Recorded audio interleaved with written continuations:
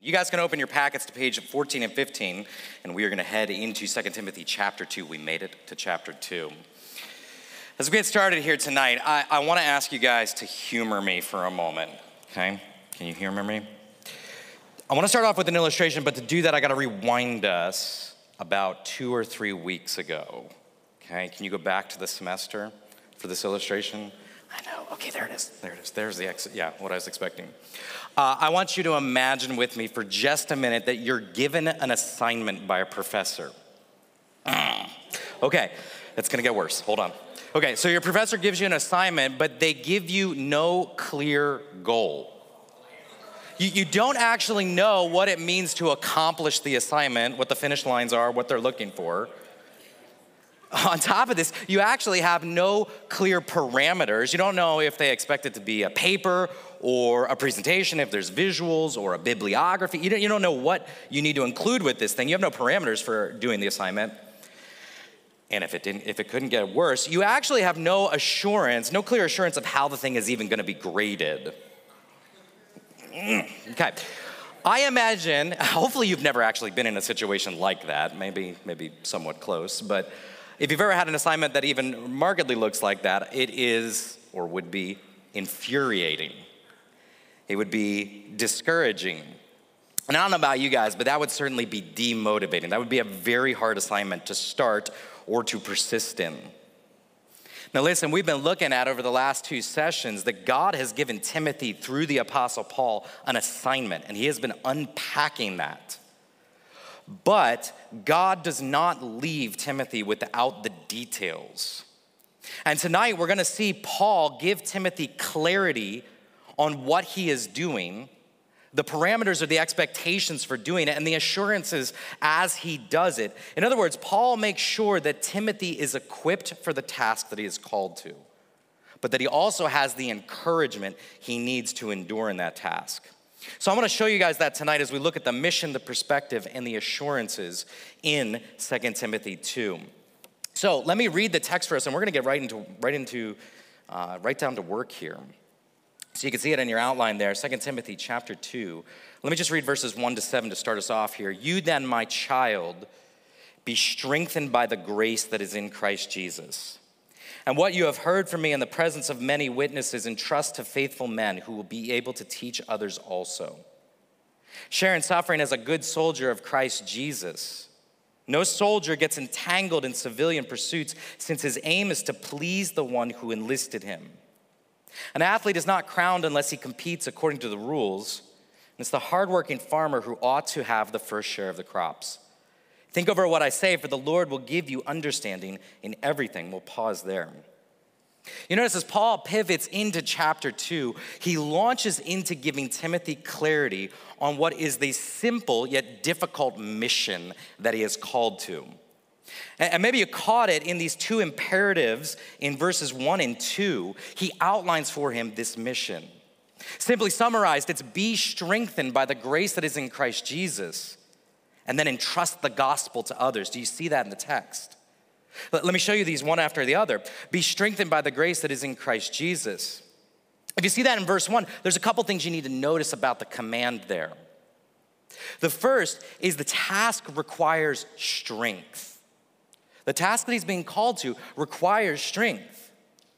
See, if Paul in the last section had to command Timothy to be unashamed of the gospel, to share in suffering, to follow the pattern of sound teaching, and to guard or defend the good deposit, well, then there's an implication that there'd be temptations to do the exact opposite of those things.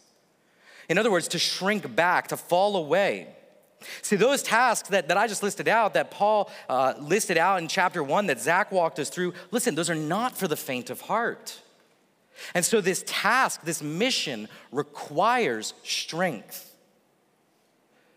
But it is a strength that comes from outside of ourselves. Do you notice he says, be strengthened by what? It's the grace that is in Christ Jesus.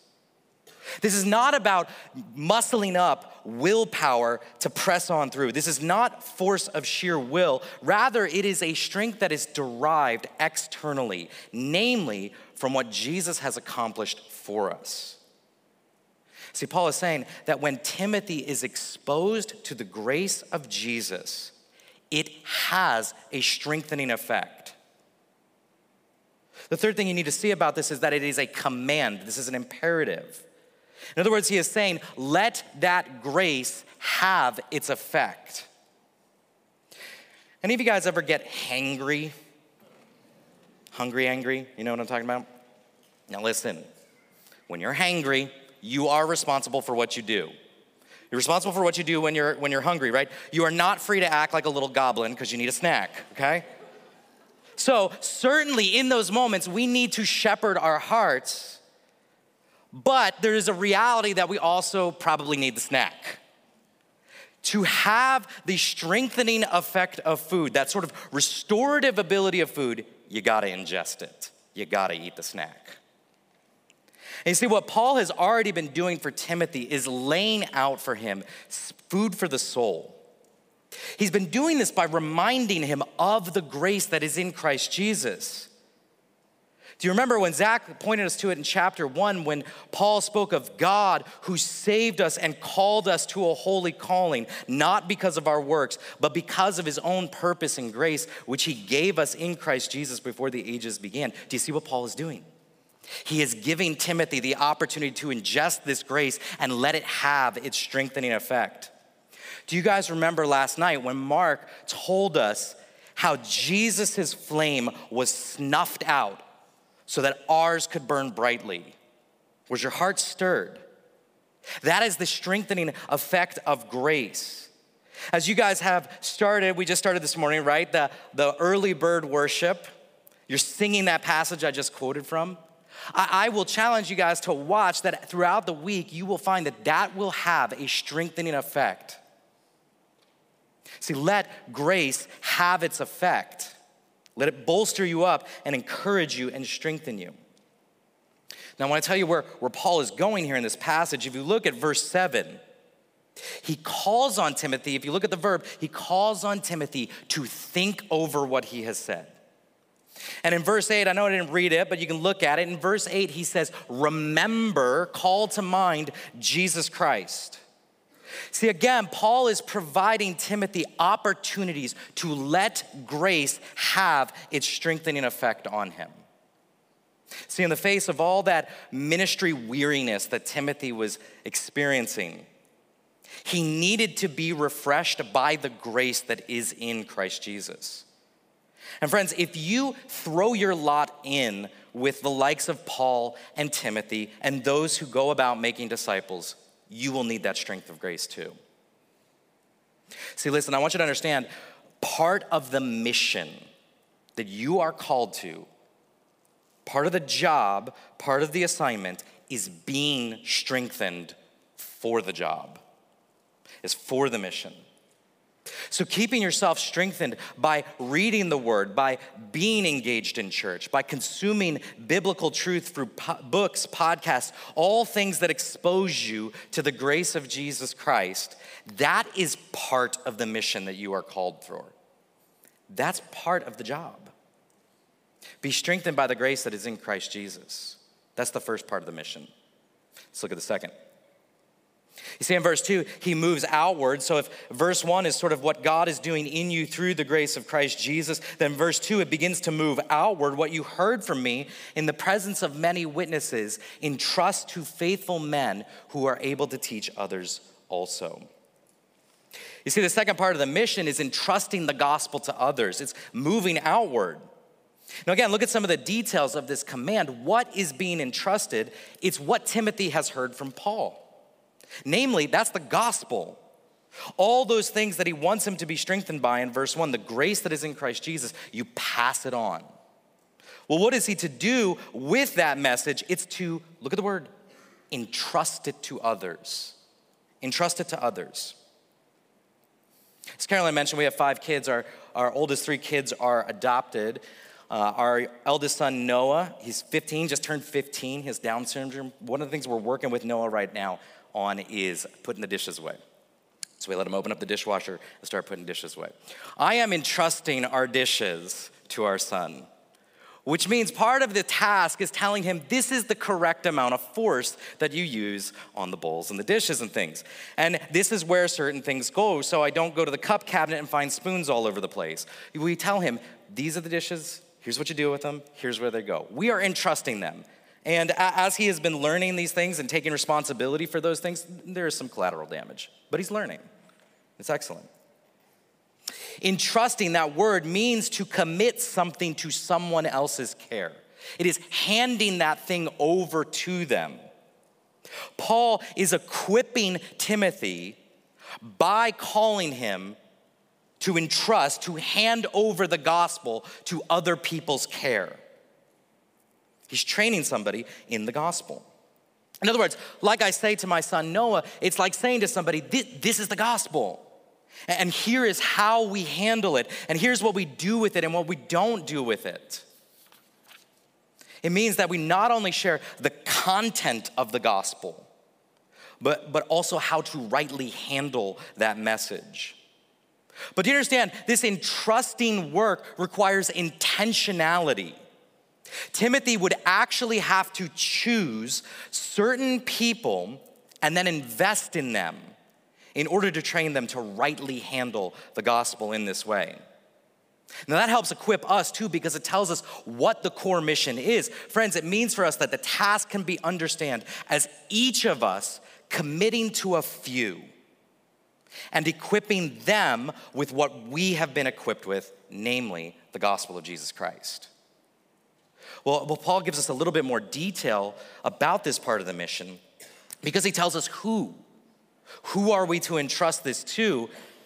The reality is that we are limited. It's really lovely to be with you all this week. The reality is, in all likelihood, I'm not going to learn all your names. And I certainly can't be all your best friend. Sorry, guys. I love you, though. But it's just a simple reality that I am a limited person and you are a limited person. We cannot do this entrusting work with everybody. And so he elaborates on who by giving two qualifiers. The first qualifier he says is, you notice there, to entrust to faithful men. To faithful men, and the word there could refer to men or women, so faithful people. It's who we entrust this to. Two of my little ones, Adley and Ellie, they love to play in my car. They love to pretend they're driving and all this stuff. So while the car is in the driveway, I say, the car is unlocked, have at it, go in there. So they jump in there and they're free to yank on the steering wheel. And then of course I have to reset everything when the blinkers are on and all this stuff going. But they're free to just yank on that steering wheel and everything. And that is fine because the car is parked. It's not going anywhere. Here's a simple reality, profound truth. You cannot actually steer a parked car. It's not going anywhere. Faithful means those who are clearly and consistently following Jesus. In other words, they are not parked. This gives us clarity into who and to how much to invest into somebody. Friends, there are those we should not invest in because they claim to follow Jesus, but by the pattern of their lives, they demonstrate that they are not faithful to him. They are spiritually parked. Rather, if somebody is already moving with Jesus, you have the opportunity to partner with what the Holy Spirit is doing. And in fact, you get the privilege of steering that a little bit, of doing spiritual good to them, of helping them in the progress and joy in Christ.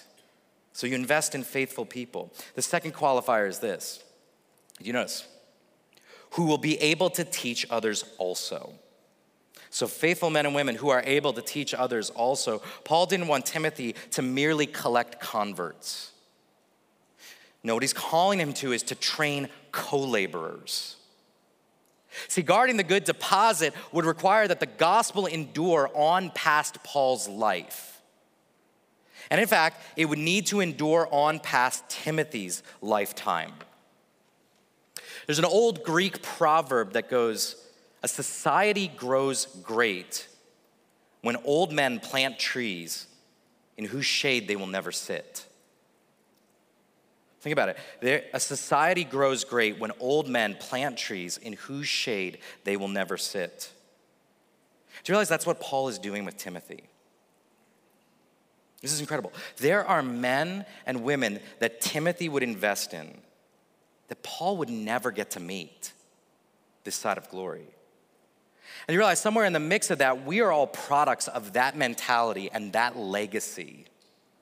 That somebody entrusted the gospel and trained them to entrust the gospel to somebody else, who was trained to entrust the gospel to somebody else, and so on and so forth. 2,000 years later, here we are.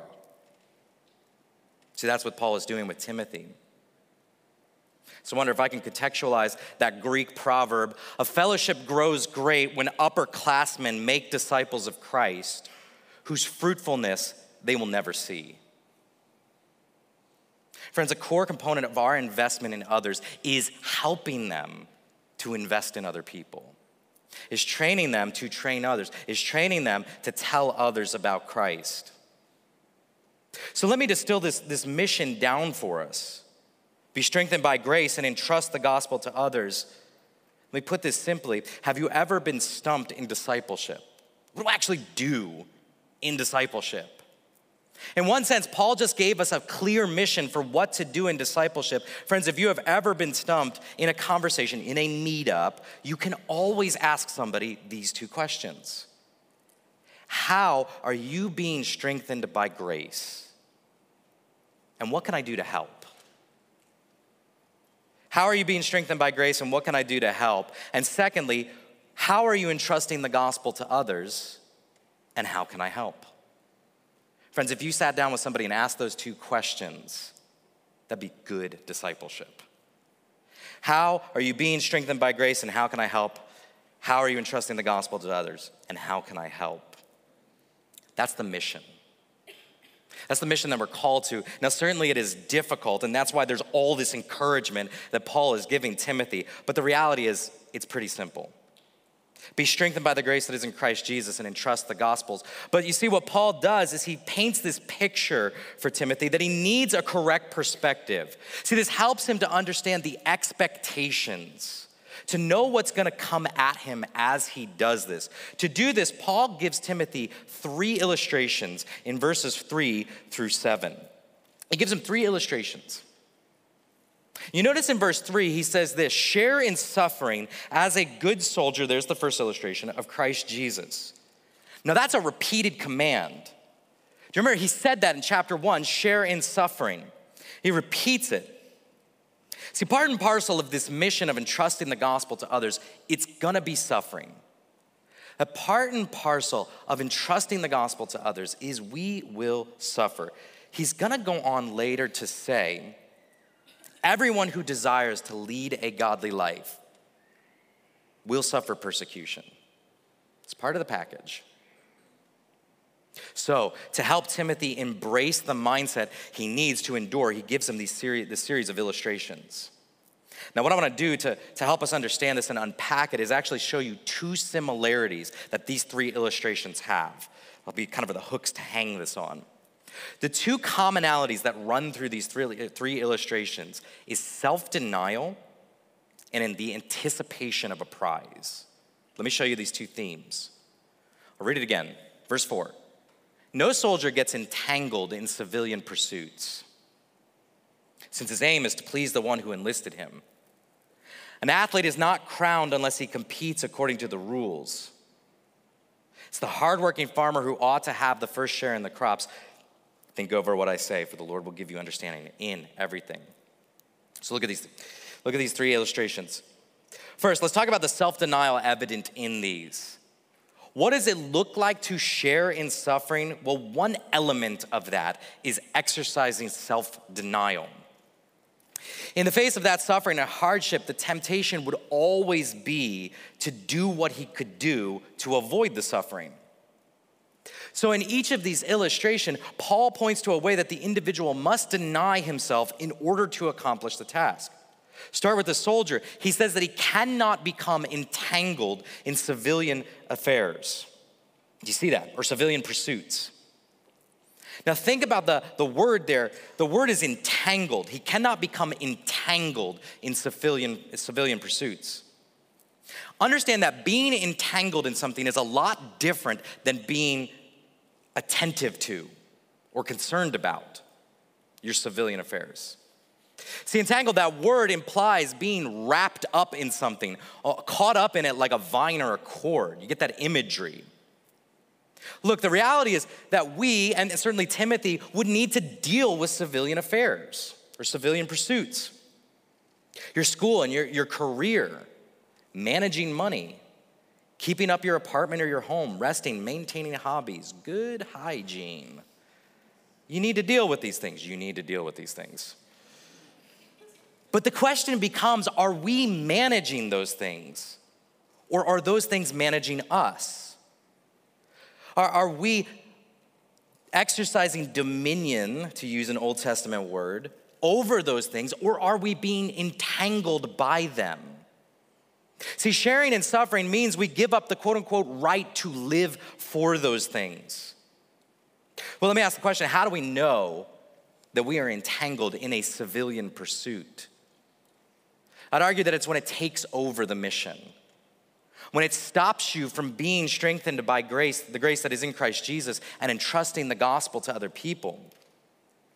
Look, I'll be honest with you, when I was in college, I was pursuing Jesus and was learning about throwing my hat into this work of entrusting the gospel. But if I'm honest, much of my relationship with God revolved around the prospect of finding a future wife. I was not a content single person. And the reality is, it took up a lot of mental bandwidth for me. And so the mission of making disciples often had to jockey for first place in my life. The reality is, I was entangled with this. It was something the Lord had to disciple me through and change me and transform me. So friends, are these other areas, these civilian pursuits, are they propelling you toward the mission, or are they consuming and thus slowing you down? You need to take this mentality. Consider the athlete, the second illustration there. You notice he says, the athlete is not crowned unless he competes according to the rules. Do you see there is a binding that the athlete goes through? The athlete is competing according to the rules. This self-denial means the athlete is willing to limit himself based on the rules of the game. Well, friends, likewise, the man or woman of God is willingly bound to what God has said, not just what we want to do. Friends, we will do God's work God's way. Paul called on Timothy, as we looked at earlier, to follow the pattern of sound teaching. In other words, we preach the gospel and we've got to live it too.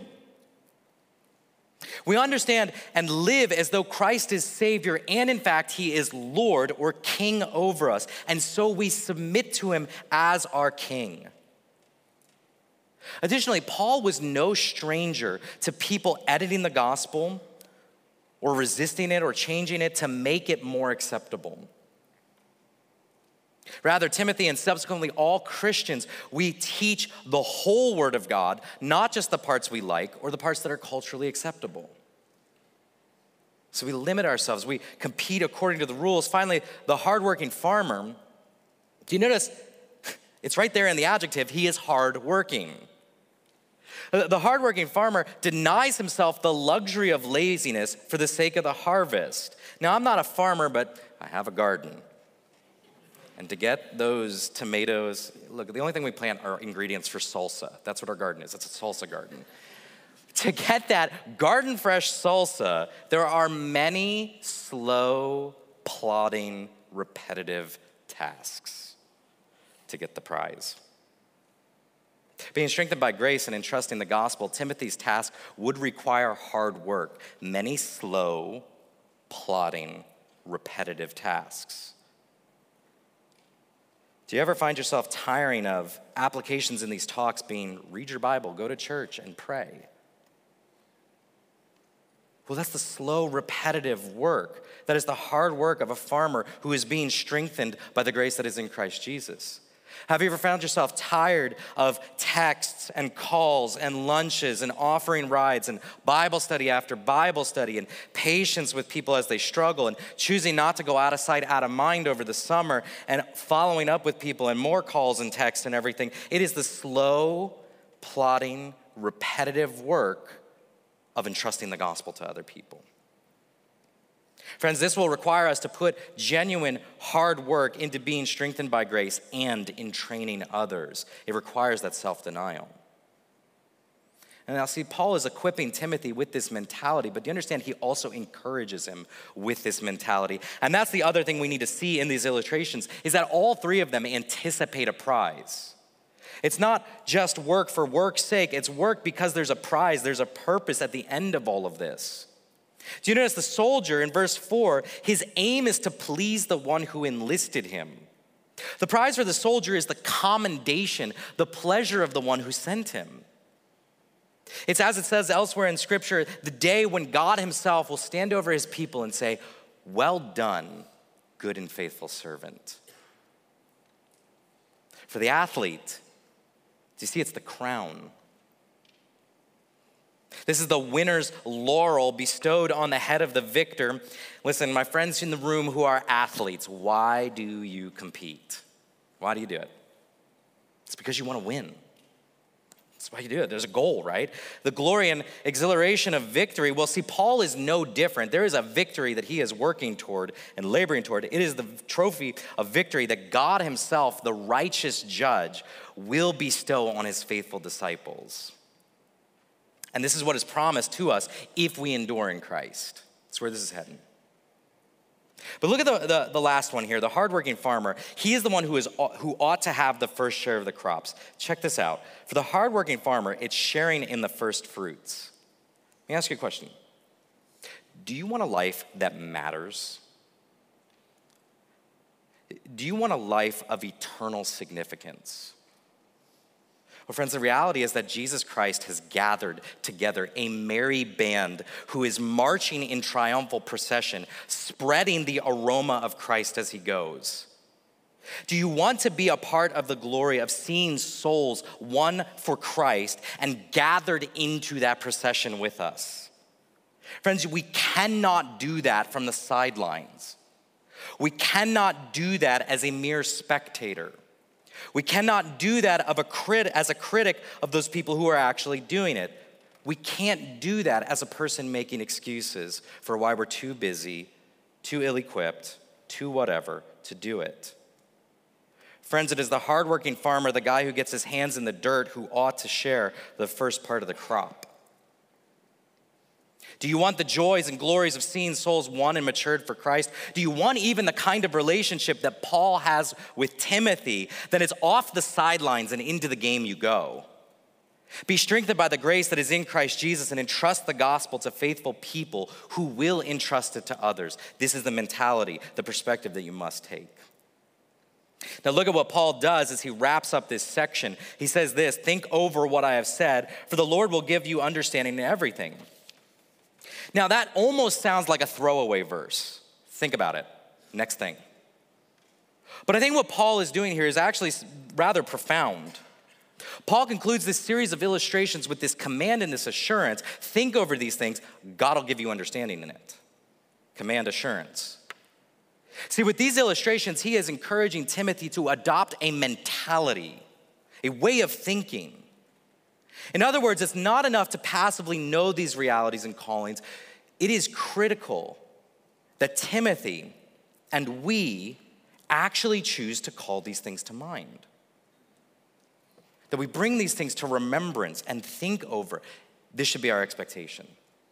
Friends, as we engage in this mission, it will require that we deny ourselves, but there is a prize at the end of it. Well, look what he does in this last section. I'm going to move us. That he gives him additional assurances. That he actually tells him where all of this is heading, what the result of engaging in this mission, what the result of taking this perspective will actually be. And that moves us into the second half of the passage. Listen, in verses 8 through 13, I want you to listen as we do this. I think Paul gives Timothy at least 5 assurances in this. Let me read it to you. "Remember Jesus Christ risen from the dead, the offspring of David, as preached in my gospel, for which I am suffering, bound with chains as a criminal. But the word of God is not bound. Therefore, I endure everything for the sake of the elect, that they also may obtain the salvation that is in Christ Jesus with eternal glory. The saying is trustworthy, for if we have died with him, we will also live with him. If we endure, we will also reign with him. If we deny him, he will also deny us. If we are faithless, he remains faithful, for he cannot deny himself. 5 assurances as we throw ourselves into the mission. The first is this: Paul calls on him to remember Jesus, the risen and reigning King. Remember him. Do you remember last night, Mark showed us that the first thing that Paul reminds Timothy of was these realities about himself. And that was critical for him to know. But do you see what he's doing is he's now pivoting his attention and saying, I want you to stop looking at yourself and I want you to look at Jesus. And remember who he is. There's 2 things that he specifies about Jesus. First is that he is risen from the dead. And why would Paul call this to mind for Timothy? Friends, listen, Jesus has already conquered the last enemy, death. He has completed the work of paying for sins. And if death couldn't stop him, what else could?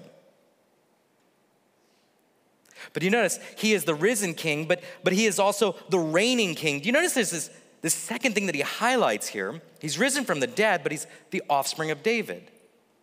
Now, why would he move to do that? Why would he move to highlight that feature of Jesus, that historical significance of Jesus? Well, I want to suggest to you is that Jesus is royalty. That he is the descendant of Israel's greatest king, and he is also the fulfillment of God's promise to David that there would eternally be someone from the line of David on the throne. You can see that in 2 Samuel 7, that's where that covenant is given, and that Jesus is the fulfillment of it. Now notice, jump down with me for a second, look at verse 12. In verse 12, he says that if we endure, we will also reign, see that word, reign with him. The implication of us getting to reign with him is he's doing what right now? He is reigning right now. You see, I think what Paul is calling to mind is not only is Jesus a risen king, but he is a reigning king right now. That is what Jesus is doing currently. In other words, friends, Christ is in control. He is not a losing king. He is a conquering king who is risen from the dead, is reigning right now, and he is marching in this global conquest. That is an assurance that Timothy would need to call to mind in the midst of this mission. And that is an assurance you need to call to mind. I need to call to mind in the midst of the mission. Don't forget it. Remember Jesus, the risen and reigning king. Look at the second thing. The word of God is not bound. That's in verse 9. See again the context. He says in verse 9, for which I am suffering, the gospel for which I am suffering, bound with chains as a criminal, but the word of God is not bound. Paul is suffering on account of the gospel, and he's therefore bound with chains. He is limited. He is limited in where he can go and what he can do and who he can see. He may have been branded as a criminal, though he's done no wrong, but that cannot stop the word of God. And Timothy needs to remember this because he too was facing opposition from others. Similarly, friends, our limitations, whether it be from persecution or otherwise, our limitations will not hinder God from accomplishing what he wants to accomplish with his word. Isaiah 55, 10 and 11 says this, it's on your outline there, for as the rain and the snow come down from heaven and do not return there, but water the earth, making it bring forth and sprout, giving seed to the sower and bread to the eater, so shall my word be that goes out from my mouth. It shall not return to me empty, but it shall accomplish that for which I purpose, and shall succeed in the thing for which I sent it. Friends, listen, it's not your capability that accomplishes the task. It's not you. It's not me. Friends, it is his word that will do it, and it is not bound. This is an assurance that Timothy would need as he engages in the mission. And friends, this is an assurance that you need as you engage in the mission. Don't forget it. The word of God is not bound. Thirdly, the elect will be saved. Look at verse 10. He says, therefore, I endure everything for the sake of the elect, that they may also obtain the salvation that is in Christ Jesus with eternal glory. Because of this reality, Paul endures for the sake of the elect so that they will be saved. But understand this, look at the word he uses, for the sake of the elect, the chosen people, the people that will be saved. Friends, the reality is they are already chosen by God before the foundations of the world, and it is just a matter of God using his appointed means to get the gospel to these people so they will be saved. And so Paul endures. Friends, if God's word will produce salvation in the people that God has chosen, then Paul can persevere in confidence, and Timothy can too. And so can we. Scripture says that God will save whom he will save, and nothing can stop that. And that is why Paul endures. And friends, that is why he is calling on Timothy to remember this. This is an assurance that he would need to call to mind. It's one you need to call to mind as well. Don't forget it. Fourthly is this: we will rise and reign with Jesus if we endure. Now, if you notice in verses 11 to 13, as we get ready to wrap up here, Paul breaks out into this poem. Perhaps this is one of the early church creeds, or maybe it was a hymn that he's quoting here. But he says it's trustworthy. It's a good saying. You notice the first two lines in this: if we have died with him, we will also live with him. If we endure with him, we will also reign with him. Remember, Jesus Christ risen from the dead, the offspring of David, risen and reigning. He says, us too. That's where we're heading. He reminds them that for those who die with Jesus, those that endure in the suffering that comes from following with Christ, then we are assured of the resurrection of Christ, or that Christ experienced too. Additionally, he is reminded that the result of endurance is that we will reign with Jesus. Reigning means kingly sort of authority. See, God in grace is preparing us for an eternity of being what you could call co-regents, co-rulers with Jesus. Ruling over the new heavens and the new earth, exercising the delegated dominion that Adam and Eve had in the garden. Now, I don't know what all that's gonna look like, but I trust it's gonna be really cool. For Timothy in the moment, think about how this would hit him. He's wearied and perhaps discouraged. And maybe he feels weak and feeble in the mission. Friends, as you look at your campus and you think about taking ground on campus, maybe you too can relate to that, feeling weak and feeble. How are we going to reach these people? That we feel rejected and despised by the culture around us. But listen, you need to be reminded that this is where this is heading.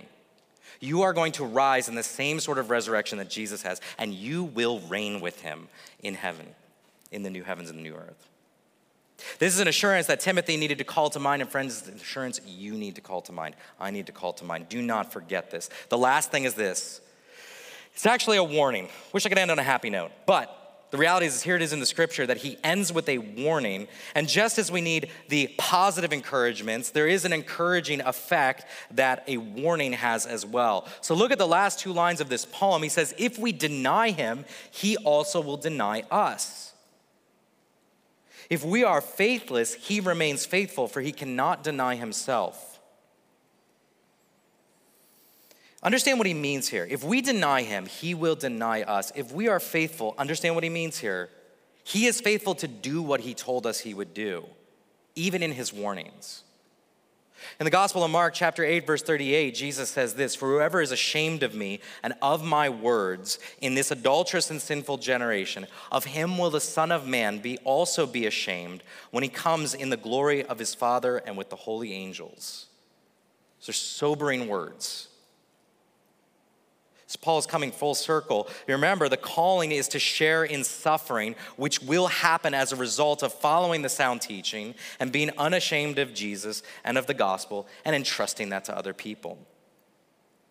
A warning is perhaps an unexpected assurance, but it is an assurance. And Timothy would be duly sobered by that, and I think, friends, we need to be duly sobered by it as well. Do not be ashamed of the gospel. Do not be ashamed of me, his prisoner. Friends, this is not some smorgasbord where we get to pick and choose what we want. Like a soldier, like the athlete, like the farmer, there are parameters and boundaries to our calling. Chiefly among them is do not be ashamed of Jesus Christ. Hold fast to him. And friends, the reality is this is an assurance that you and I need to call to mind, and Timothy did as well. Don't forget this. Well, listen, guys, God has given us a clear mission. It's not easy, but it is simple. Be strengthened by grace and entrust the gospel to those who will be able to entrust it to others also. To do this, it's going to require we anticipate the self-denial it requires and the prize that is assured to us. We can do this because we know that God is good on his word, and he assures us thoroughly of the results of endurance as we have seen. So I'm going to give us a moment of silence to reflect on this and to ask God's help. And then I will pray for us that God would help us to be about this work that he has called us to. Let me give you a moment of silence.